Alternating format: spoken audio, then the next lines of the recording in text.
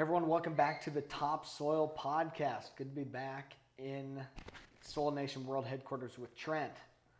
Trent, a lot of big, Trent with Stout Seeds and myself with Continuum. I've been super busy over the last month planting. We're down here in southeast Iowa.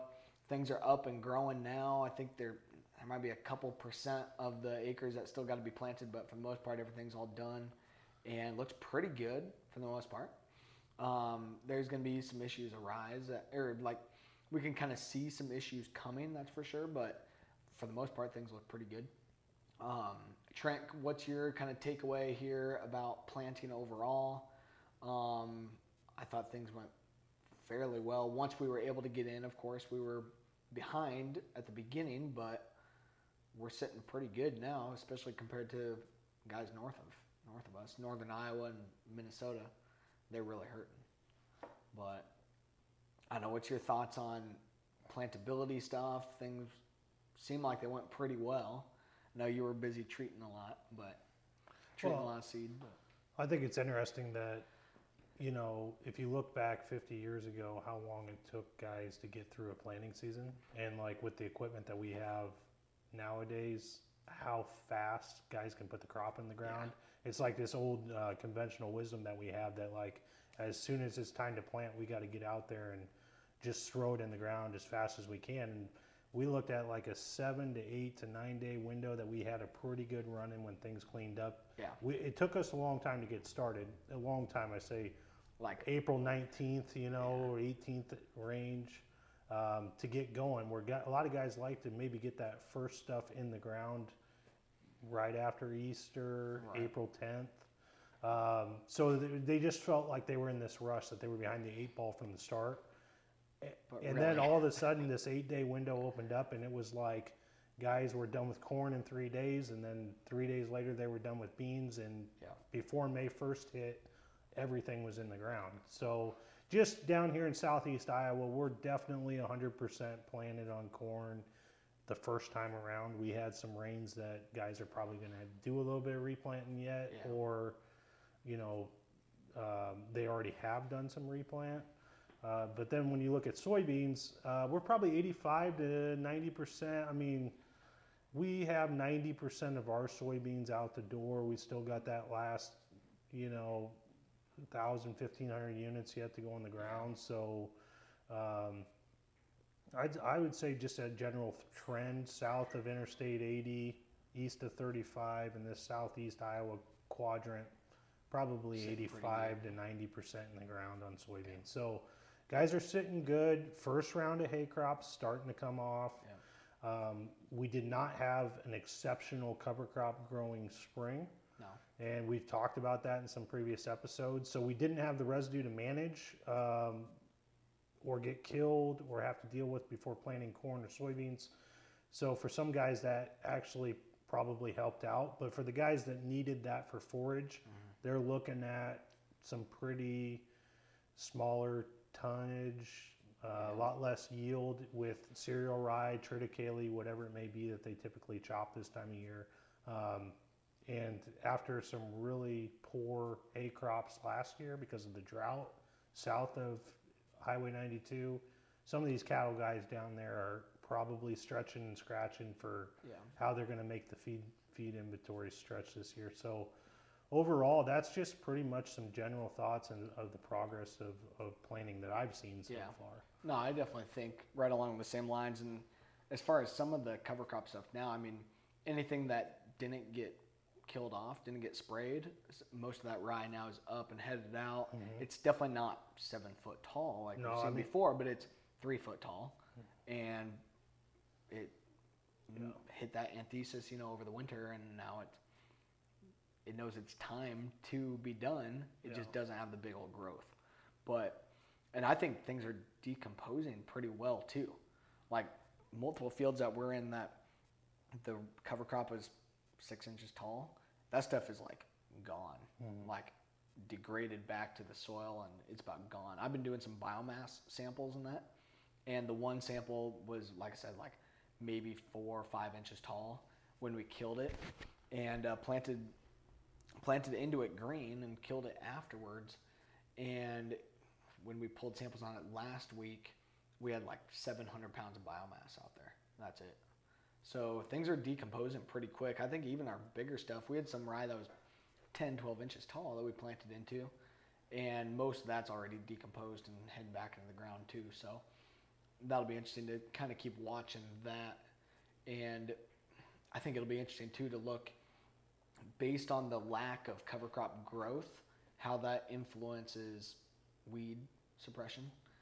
I know we're spraying post-emerge stuff here this week and trying to hold off as long as we can to let some of the stragglers kind of get going and all that too, and have stuff out there that we can kill as much as we can and let that crop get up in canopy. But we don't have the cover crop weed suppression like we've had in the past. Mm-hmm. And I think with it being a little bit wet, that's encouraging a variety of weeds to get going now too.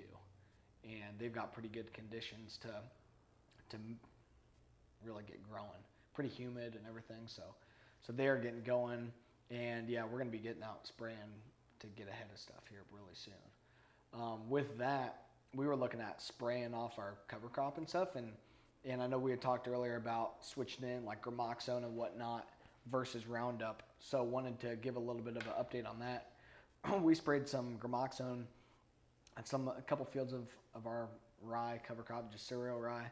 One field was the one that we had hailed on last year, and the rye reseeded itself, and it was super thick, like bushels of rye per acre, super thick.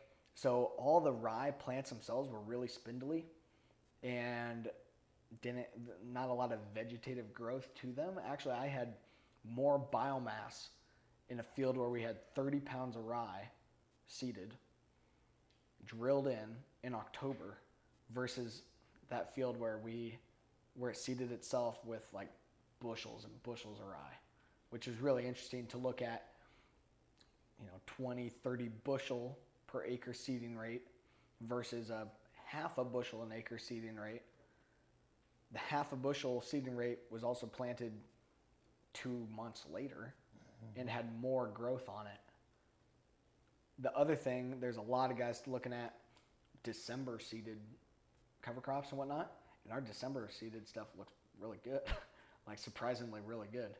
And but anyway, so back to the gramoxone stuff. So where we sprayed the gramoxone on the rye that was really thick, it did not get it killed very well. Where it was really thin and that gramoxone was able to work really well and get good, even coating, it worked pretty well.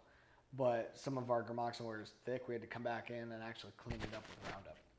And where we just sprayed the Roundup, that worked fine on the first pass. And no big deal.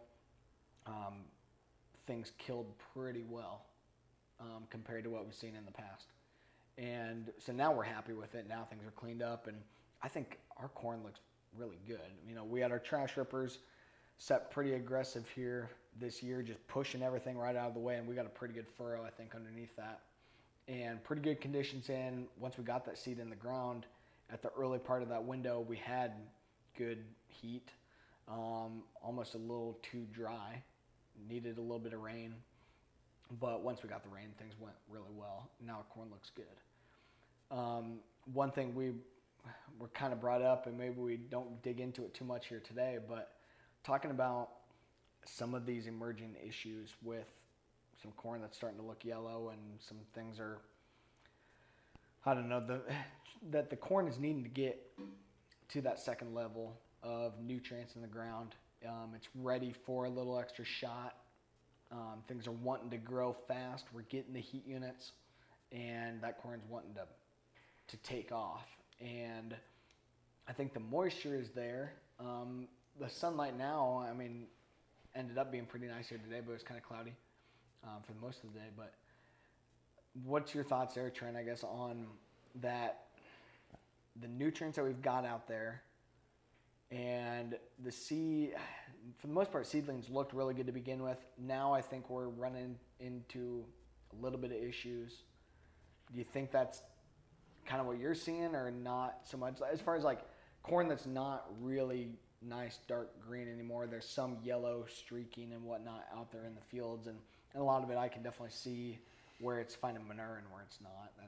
That's been really obvious. But well, I think we're going to do a whole episode on that. Yeah, maybe tomorrow. We don't really dig into it too much right now. So we'll have a whole planning report card episode for you guys tomorrow. That just will detail a lot of the agronomic issues that we're seeing in the field right now. Yeah. But going back to your Graboxone and Roundup, yeah. Just talking about the different styles of kill that we've kind of seen, there's really three major burn downs when it comes to cereal rye.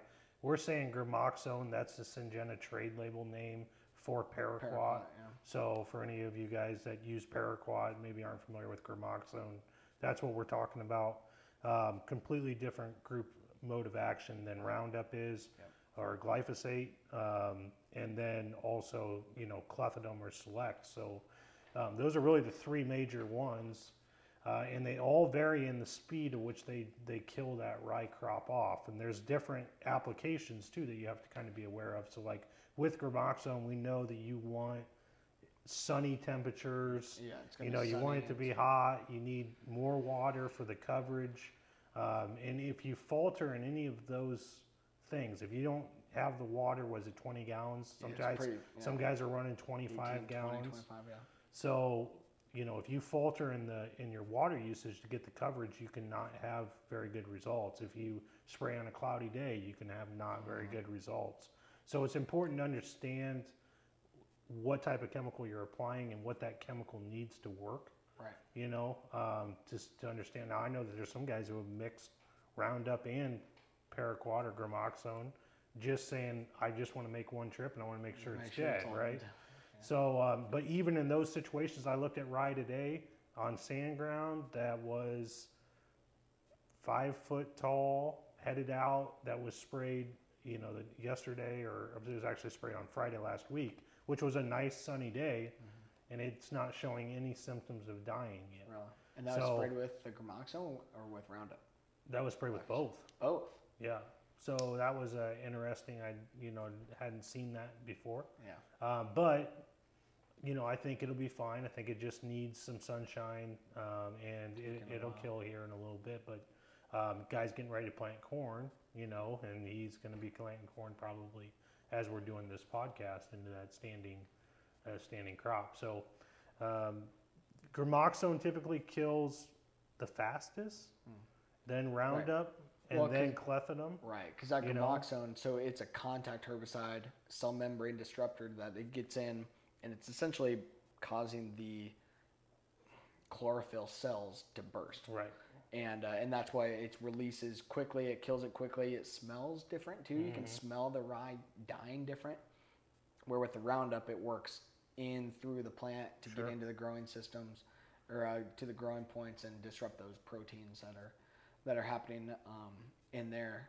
And so it takes a little bit more time to work all the way into the plant. So, but I think guys who have rolled too. It's worth mentioning. Guys that are mechanically terminating rye by rolling it have had pretty good results this year. Some of that working already, and looks like it's going pretty well. So, I applaud those guys. It's hard to do that at scale. I don't know if we quite have that figured out, or widespread adaptation of, if I had 1,200 acres of rye and I wanted to plant corn, whether I'm going to take an 8-foot roller and go out there and roll it down. That's kind of always the thing. So I don't know if somebody's, I know that guys are experimenting with building bigger rollers, but you got to have bigger tractors. Those are heavy machines. So it's interesting to see what's going to happen from that. But that looks to be a fairly effective method, for guys. So, but other than that, cover crop termination, like you said, it didn't get very big this year. No. Things got deteriorated pretty quickly. I don't think we're going to see near the seed to N ratio. Plus, we're so much more knowledgeable about that now that we should be on the air of the plus side on nitrogen this year. And so I don't foresee there being a ton of issues from a carbon standpoint from our cover crops. Right. Agreed. So, well, let's dig into that a little bit more here later as we go about. But good little update here for today, and we'll have a lot more to come here really soon. So thanks for tuning into this episode. We'll keep a lot more updates coming here later this week.